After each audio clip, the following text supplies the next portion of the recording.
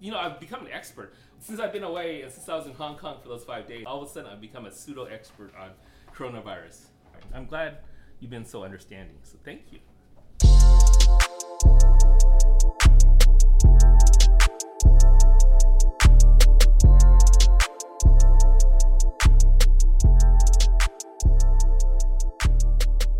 What's going on there?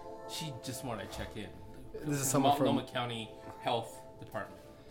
So someone knew you had come back from China. Yeah, because Border Patrol or TSA or Customs had contacted them.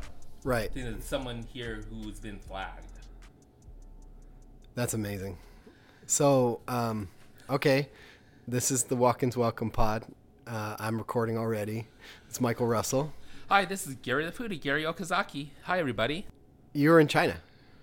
I was not in China. You were. I was in China for 2 hours. You were cavorting with bats at a public market in Wuhan, right? This has been a very interesting 2-week trip to Asia. I'm assuming you weren't recording when I was on the phone with the Multnomah County Health Department. Some of it, yeah. I got a taste of that. Okay, yeah. So I didn't get the good parts, though. I came back from Seoul and Hong Kong yesterday, which is February 6th, I think. Yeah. And I got flagged by the CDC, Center for Disease Control, yeah, TSA, and Border Patrol Customs yesterday at SeaTac, wow, Seattle, because I flew in, because I spent 2 hours in the Shanghai airport on January 24th, Shanghai time, January 23rd. Get that, TSA, January 23rd, Portland time. And it's a 14-day incubation period. They took my temperature yesterday at CDC, the CDC office, temporary office at SeaTac. Were they worried about the livestock you had in your suitcase? Or the bat that I ate in Wuhan? Bat is a delicacy at the Shanghai airport. So now I'm in the system. Yeah. So I just got the phone with the Multnomah County Health Department, and I explained to them my situation and that this is the 15th day, and I'm fine. You look okay. I don't know how to say great. Thank you. But you look fine. It was, being Hong Kong and China obviously are very affiliated. They have a weird relationship with each other. People in Hong Kong basically hate mainland China. But it was interesting being there those 5 days during this coronavirus outbreak and the start of Chinese New Year. I mean, so Hong Kong was a British colony for a long time. Yeah. Now it's like a special economic zone, and it's supposed to become a part of Greater China officially in every respect by 2046. But a lot of the citizens of Hong Kong right now are unhappy about that. They're protesting, and they're trying to assert their independence. So that was going on before you left. Now you're on the plane, and a bat bites a pig, and someone eats the pig, and now everyone's got coronavirus. 31,000 plus as of today, and there are about 659 deaths, which is a 2% fatality rate. SARS, there are fewer cases of SARS than the current 31,000 who have coronavirus. And there was about a 10% fatality rate with SARS. MERS is another virus outbreak that had a much higher fatality rate. I think it was around 33. Again, I'm not an expert. I think I'm playing one on podcast, but it's like 33%, 50% fatality rate. No, you're not fooling anybody. But it was like a small number of MERS cases, relatively speaking. I do check South China Morning Post every day to find out what the count is for recoveries, deaths, and overall number of new cases and overall cases. Because I'm deeply involved, and I'm very I'm very invested in what's going on here. Well, yeah. As patient zero, you probably should be. You know what's going on with you. It was kind of frightening during those. I was only in China. I was only in Hong Kong for 5 days, but like schools were going to be closed for the foreseeable future. They closed Disneyland in Hong Kong. They closed all major lunar holiday celebrations. Wow. It was, and people in Hong Kong, about 99% of people in Hong Kong were wearing masks. I'm not sure what masks do. I was wearing a mask, by the way, before I left, Peak Cho and Sun Young Park, literally like the day before, told me about this. Like I had no idea whatsoever. Just that people wear masks. I mean, they wear masks even when there's not. No, but I coronavirus didn't know in Hong about Kong. this outbreak During of flu season. coronavirus. I had no idea. They told you about it. They told me about it, and like, And did they also tell you that unless you get the N95 fitted to your face, the masks are pretty much useless? I'm not.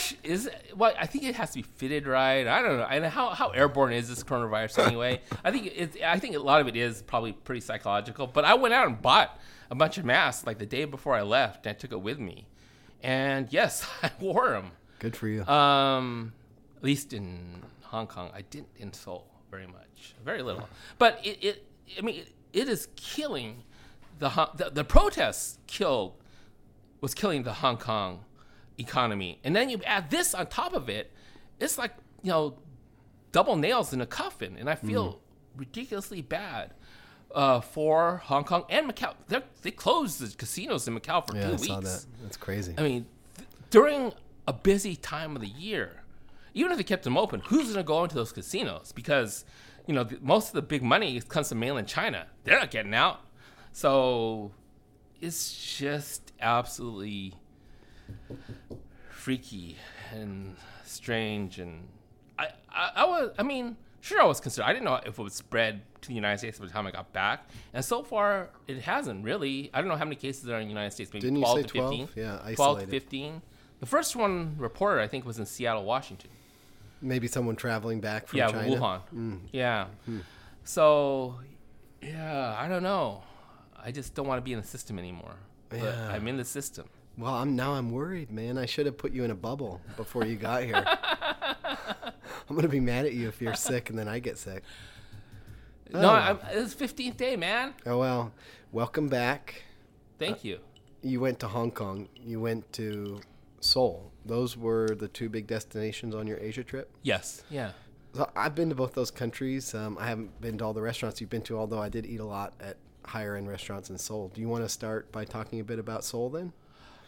Yeah, sure. I ate at most of the 2 and 3 Michelin-starred restaurants in Seoul. I found the execution to be fairly high at each place I went to, which isn't surprising.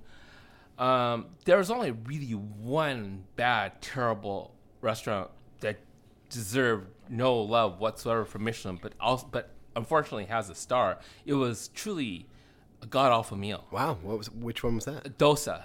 It's called Dosa by Akira Bach. And Akira Bach is this Las Vegas chef who I've met before back in 2010, 2009.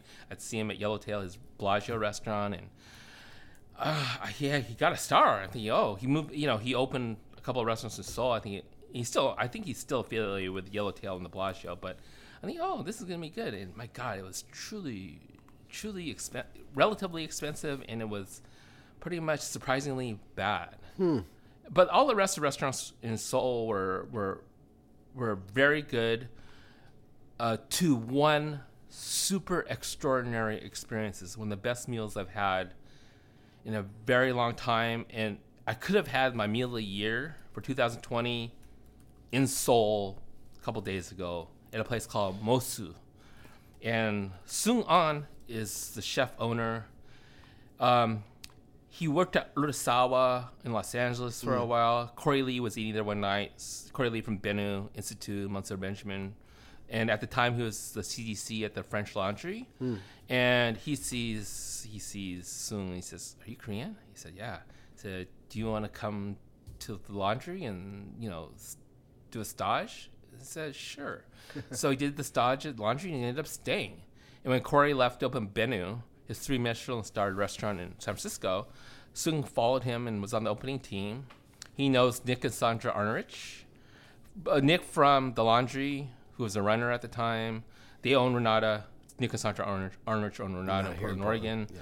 Yeah. Sandra was on the opening team at Bennu. Yep. So they're all buddies. And then, Sung worked at a couple other places. And he finally opened his own restaurant in San Francisco called Mosu on Fillmore Street. And he opens up. Michael Bauer, the then San Francisco Chronicle reviewer, comes in. He gives him 2 stars. And it kind of crushes him. 2 out of 4. 2 out of 4. in New York Times, 2 out of 4 is actually good. For Bauer, 2 stars, not good. And so, Soong had a restaurant that could probably seat 18 to 20. He'd have like 2 at night. And thinking, oh God, I gotta close. But he said, I'll wait around till Michelin comes, releases in October. So October, November. So he kind of hangs around a couple more months, comes and thinks, maybe I still have to close. The day Michelin comes out, 1 star, filled every night. That's all it took. That's all it took. 1 star. 1 star. It's not a big restaurant, like I said, 18 to 20 a night. Yeah. Filled every night. But then this opportunity came along in Seoul, and he took it, went back home, and oh my God, Mosu is just a gorgeous restaurant. I have no idea how much that build out cost, but it's really, really nice. For example, one of the unusual things, I had created an Instagram post about it. Soong had a custom turntable sound system created for the restaurant. He couldn't find anything on the market, so he had to go to New York City, and someone built him this system.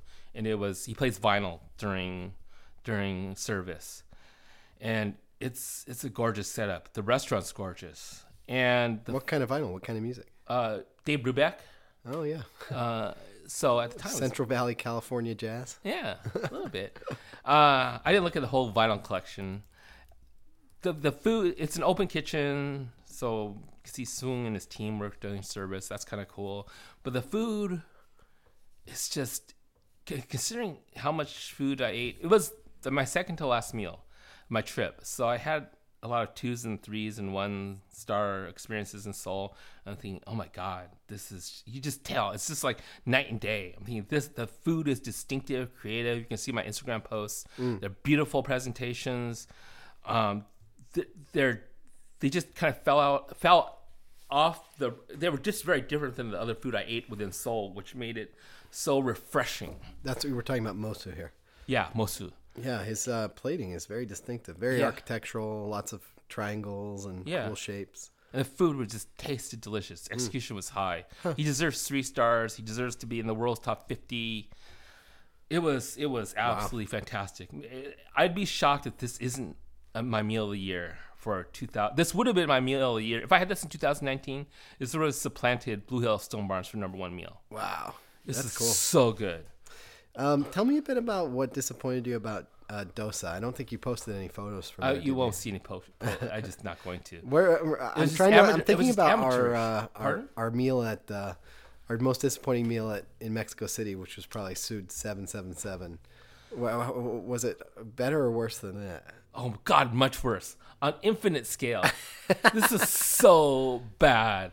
I mean, it's not like things were cooked improperly. Yeah. It's the execution of these dishes were just so poor, and it was so expensive. And I don't know what happened. It was just, I was so sad. It was so much worse than any of the meals I had, any of the other meals I had in Seoul. But what was interesting about Seoul is they're being impacted by coronavirus. They only have a few cases reported in Seoul, but the Koreans are so I've been told by other Koreans that they're germophobic. Yeah. And the restaurants are getting killed. One chef asked me, you could tell how busy we are by how busy Mingles is, even during a weekday lunch. They asked me, how busy was Mingles? I said 5 people were there during lunch. Wow. And they said, oh my God, are you kidding me? That is usually full and packed, yeah, even for a weekday lunch. Huh. And they said, because he knows what he's going through as far as his restaurant, I only saw a couple of semi-full restaurants during my time in Seoul. And forget about Hong Kong. Forget about it. Unless forget about it. Even Sushi Shikong, which is 3 Michelin-starred sushi restaurant in Hong Kong. Yes. There's 8 seats. There are 5 of us. So that's, 60% capacity. Yeah. How was that? It was it was really good, but very expensive. Guess how much just the food was? Just the food. Well, high-end sushi, I would probably peg it at $250. About $450. Oh, I didn't know. I thought it was gonna be like 200. They sent me like this thing. And this is how much it's gonna be, but it said lunch nigiri. It said lunch and nigiri. So I thought, oh, I'm going for dinner. This number may not be right because it's like around $250 US. I think, oh, okay, maybe this just gonna do lunch at dinner. Maybe that's what it's gonna be. But no, I got the bill at the very end of the meal, and is that the most? No, that's not the most expensive sushi meal you've had. Oh God, no! Like Araki. Yeah. Even Araki is it's so long. Araki and Masa in New York City, and Araki in London, and Tokyo, probably really they're in the 600-700 range. Oof. In fact, Araki. There's a rumor. See, Araki had a place 3 Michelin star in Tokyo. He opens in London because I was told recently the reason he moved to London is because his daughter was still going to school in London. He said, "Oh well, I'm going to follow my daughter because I got to watch over her. So I got to open a place in London." So he got 3 Michelin stars in his London place. Oh. And then he left his number 2 guy in London. Then he moved. I thought he moved back to Tokyo, but when I was in Hong Kong, I found out, oh, he opened in Hong Kong like a couple of months ago, and I'm thinking. His daughter probably got a job or is going to school in Hong Kong. That's why he said, oh, I better open up in Hong Kong. And I'll probably get 3 Michelin stars in Hong Kong. The Araki is, like, everyone talks about Araki as being, like, the guy. Well, it must be hard to eat anything when you're wearing a flu mask. I mean, were there people at restaurants wearing the masks and they, like, lifting them up and eating like characters in The Watchmen? No, they were the people behind the kitchen counter were wearing masks, but most of the diners once they got in the restaurant would take their masks off, as did I. Huh. Yeah. But yeah, I had Hong Kong. This is my 3rd time in a year and a half, and food was great. Yeah, I mean, I could just like walk into a restaurant and say, "Got space?" That did happen. Where I walked in 2 Michelin star restaurant called Arbor. And that was actually I didn't realize it ended up being one of the busiest restaurants that I ate at on my trip because I went during lunch on a weekday and they did have a table for me, but within an hour, every other table was full except for one, I think. And that was one of the only restaurants that was close to being full. And it was a weekday lunch. And it was a solid meal at Arbor. I enjoyed my meal at Arbor. What did you make of Mingles? We weren't actually able to get in when we went to Seoul 3-4 years ago now.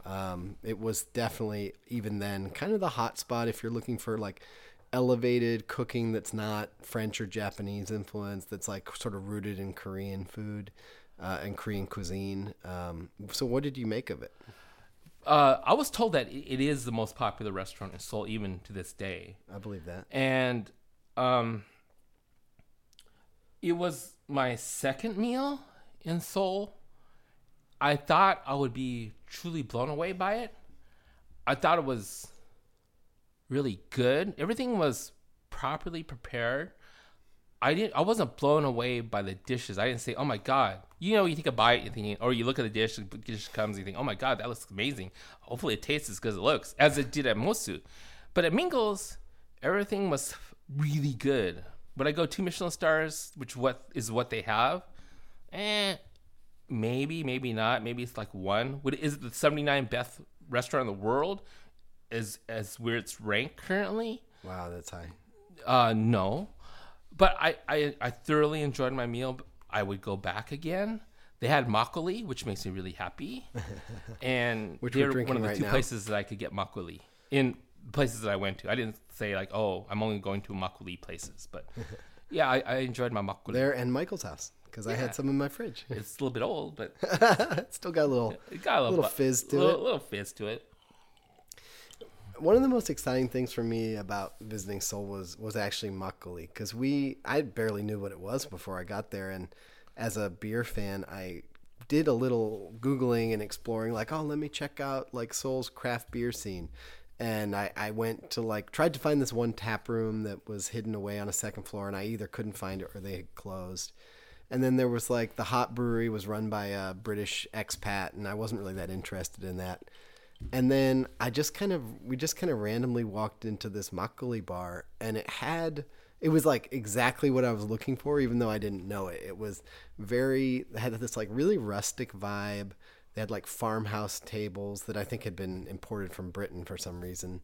But there were, instead of just having like one or two makgeollis like you might find at a Korean restaurant in the United States, they had a whole menu. And some of them were like small batch makgeolli that the owner had gone down to some farm and the farmer had made it himself or whatever. And there were sour makgeolli, so like you see sour beer and is a big thing in the beer world.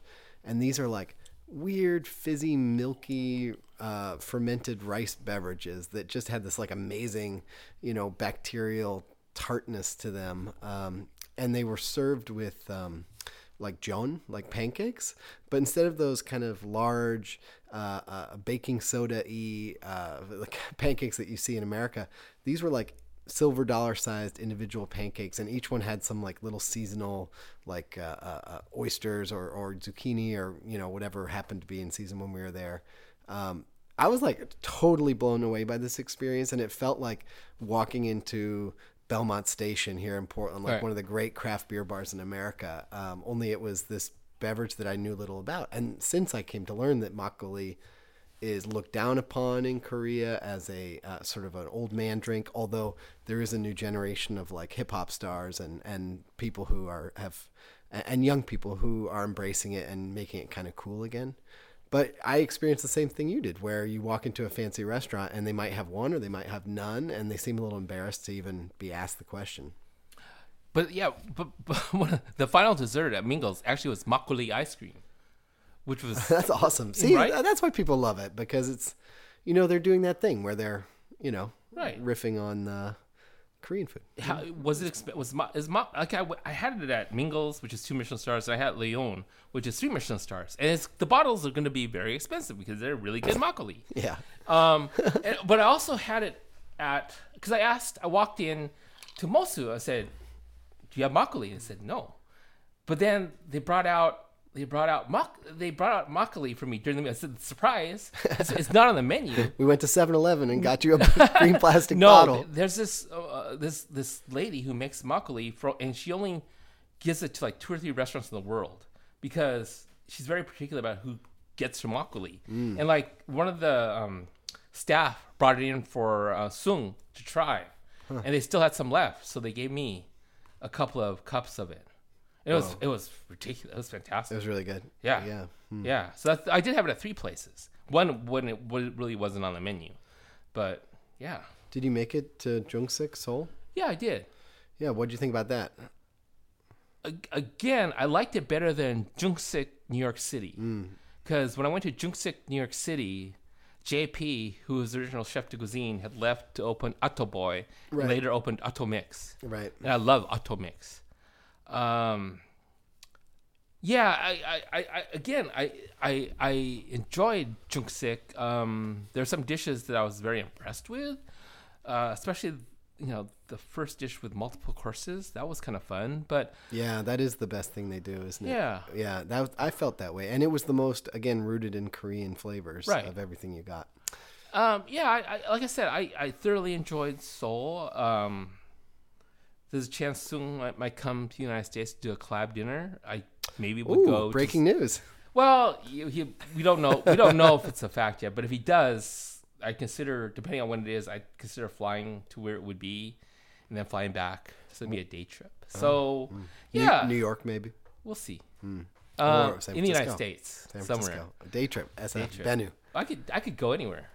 I could do a Chicago day trip. I did a Chicago day trip for a collaboration dinner once. Can you tell me the highlight of Hong Kong? Yes, it's easy. It's Amber. Richard Eckenbus's restaurant in the landmark Mandarin Oriental in Central District in Hong Kong. I'd been once before in July of 2018. Loved it then. Thought it actually deserved 3 stars then. What does it have now?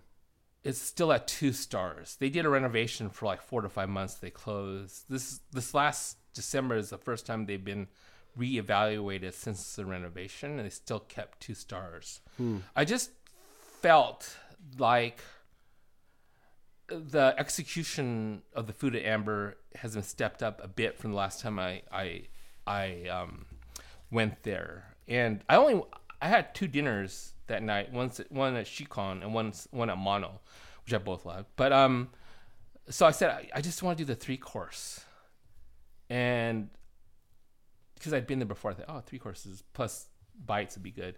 And they sent out 9 dishes, so they blew me out. And that's not the reason I love them, but that's not the reason. It gave me a chance to see more of their dishes too, and it truly was a fantastic meal. Again, one of the better meals I've had in a very long while. So I think they should get 3 stars this year in December. We'll see.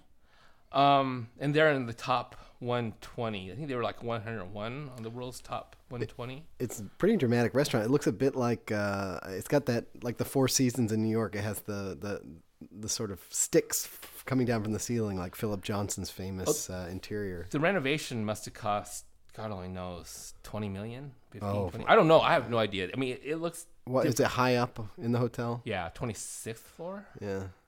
Shikon, the funny thing is, Sushi Shikon and Amber are on the same floor. I'm sorry, it's the 7th floor. They're on the same floor in the landmark Mandarin Oriental. Shikon's on the right. You go out of the elevator, you take a right, that's Shikon. You go left, it's Amber.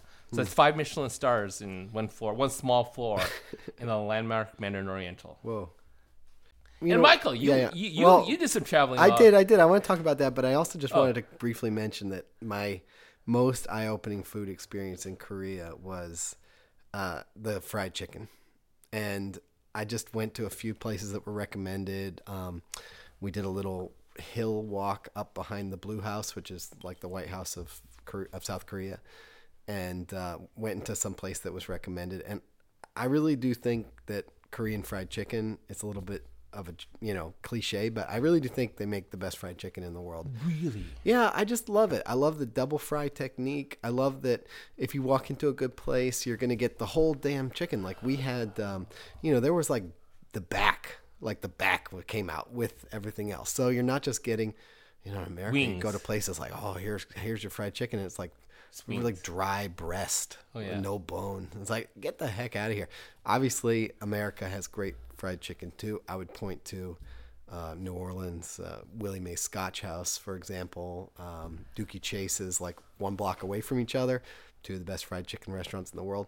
But just by and large, the style of Korean fried chicken is so good. And then you come back to America and you realize that everything that's called Korean fried chicken here in the U.S. bears very little resemblance to what you get there. It's usually just like wings with sriracha on top, or wings with a chili sauce on top. So I do like Cho's. That was a bit disappointing. I do like Cho's KFC Korean fried chicken. It's very different than Cho's, right? Yeah. Cho from Hanok. Cho.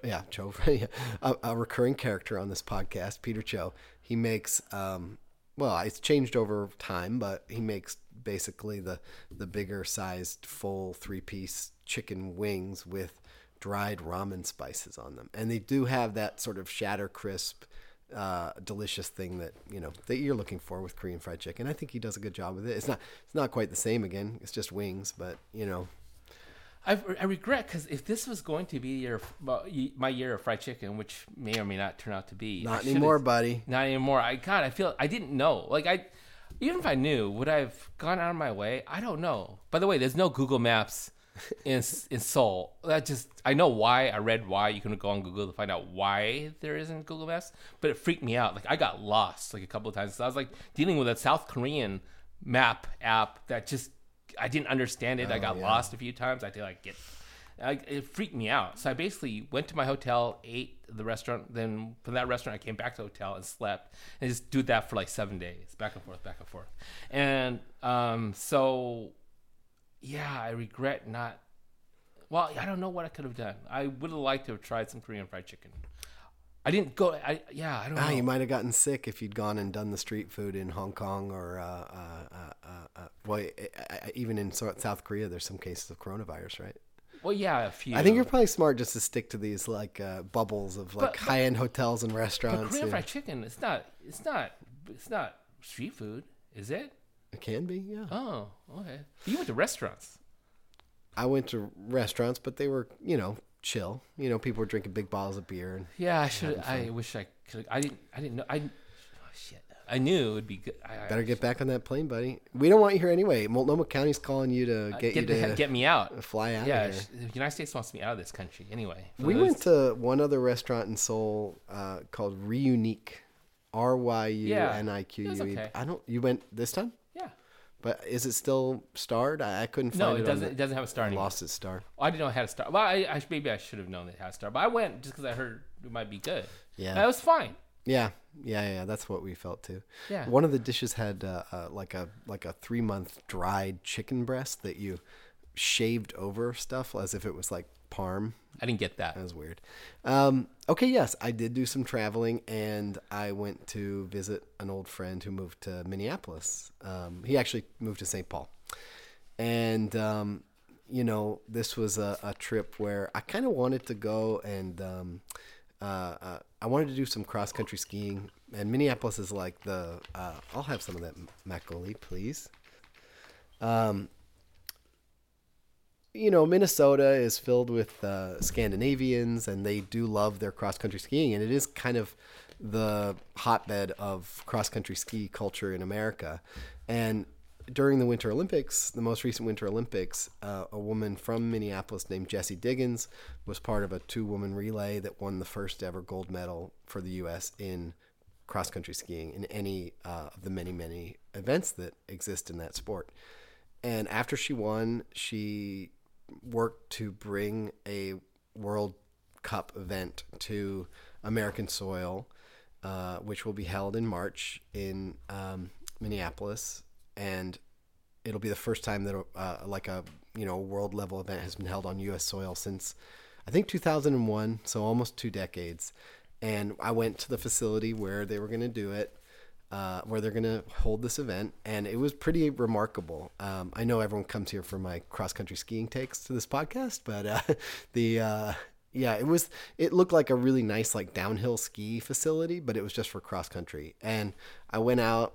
I had my 1-year-old strapped to my chest on one of these like Baby Bjorn sling things, and my God, it was cold. It was like, we got there, I think it was -5. Oh, my God. And then the wind chill, and people were telling me I'm an idiot for going out with the baby. So everybody survived, but I did come home, and I was sick when I got home. So you went to China and didn't get sick. I went to Minneapolis and it felt like a flu. So here I am.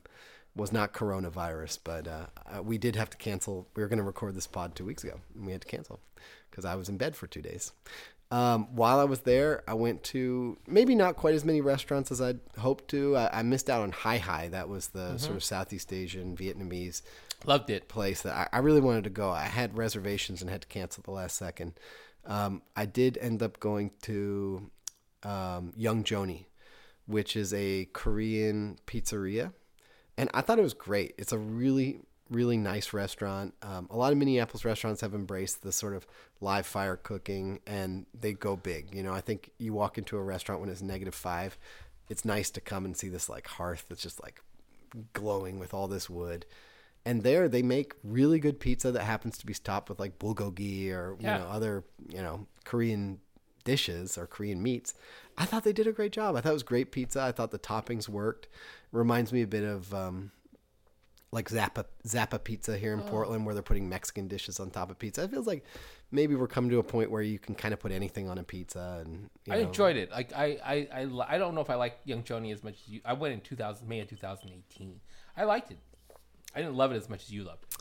Yeah, we had a great time. I liked there was like a bibimbap salad starter. I thought that was really good. There was a sweet potato starter that was really good. That felt like something you might pick up on the street in Seoul, actually, just like a little yam that's been roasted next to coals. And the pizzas were good.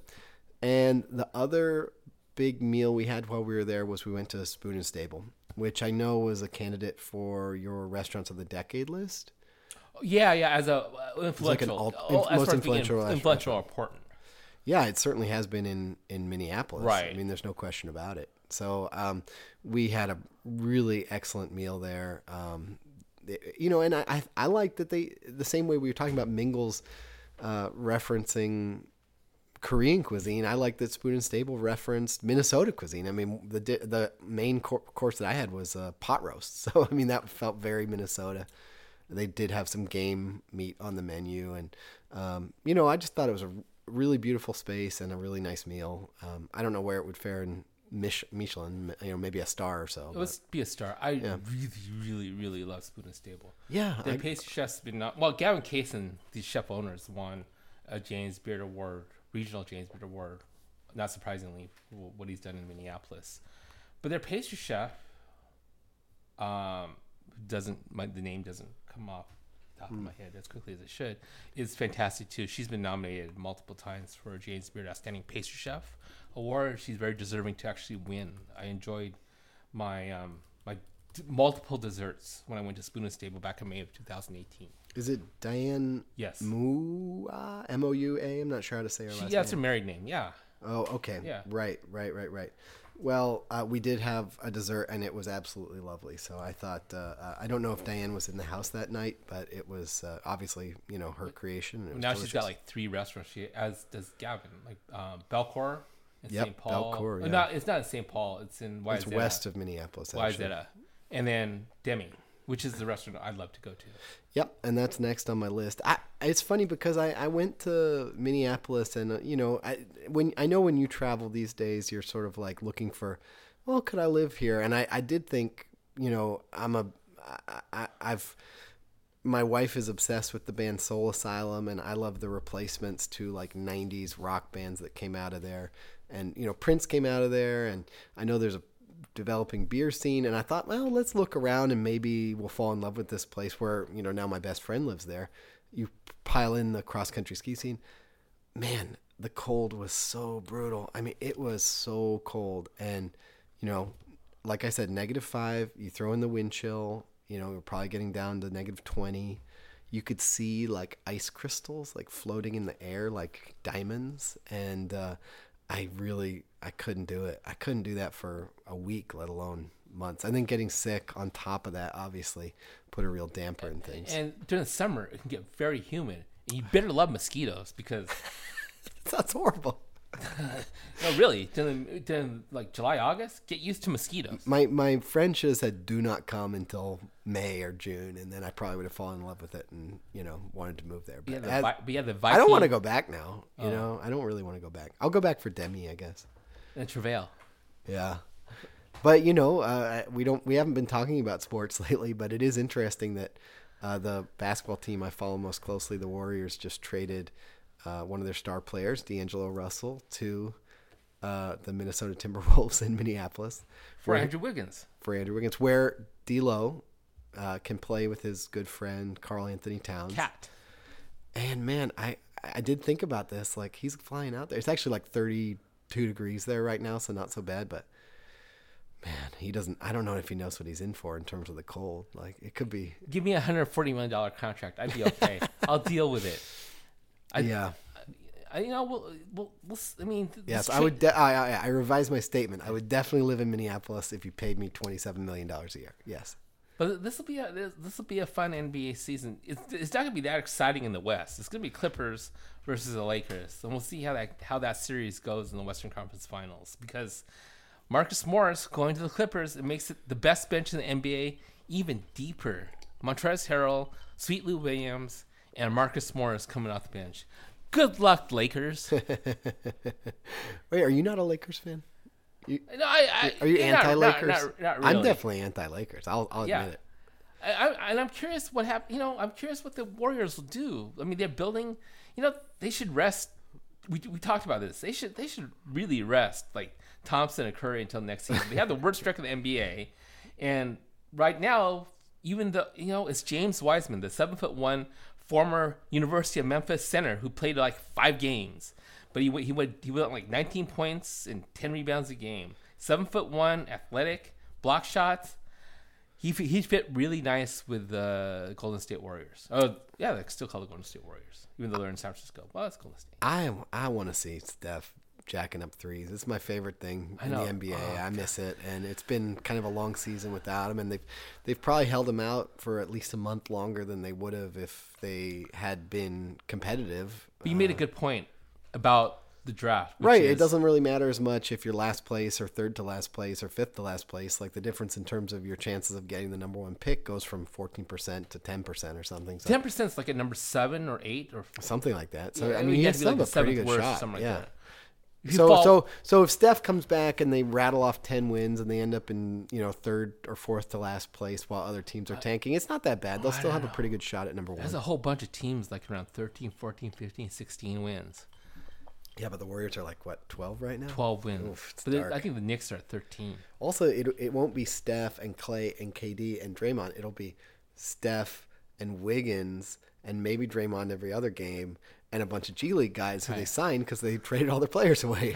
They did a good job of that. They trade them. See you, Glenn Robinson. See you, Alec Burks, even though you just scored 20-something Alec Burks.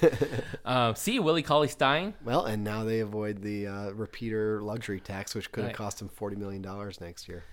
Yeah, this. It's all about next year, right? I know. I'm excited to see the Warriors next year. The question is, can Wiggins, if he's not the number one scoring option, if he's number 3, can he play hard on defense? Can he cut? Can he do the little things as a third star? If he can do that, then maybe he can be pretty good. If he can't, he's been a disappointment so far. If he can't, Draymond Green's going to be yelling in his face every single minute of the day, 24/7. Do you want that? No. Then you play hard. Yeah, nobody wants that. This will be fun. Lakers, Clippers, and the Warriors next year. Fun. And Houston's always entertaining just because now they're going small ball. Oof, big time. Yeah, they beat traded Clint the Capella to Atlanta, and they got back Robert Covington from Minnesota, Right. one of their better players. But the Lakers, they played the Lakers last night, won, and the starters were averaged 6'7" I mean, the tallest player, 6'6", right? the tallest player was 6'7". Yeah. I think Covington was the tallest player last night, and they beat the Lakers. That's amazing. So I don't think it's going to work long term, but this small ball thing, They could be onto something. yeah, we'll see. D'Antoni's always ahead of the curve. Yeah. Okay, I think it's over. Glad you could join All right. us. Gary has coronavirus. Watch out, Milan. Gary's coming for you. Bye, all. Feel better, buddy. Thank you. I don't feel bad. I feel perfect. I'm in perfect health. Okay. Bye. Bye.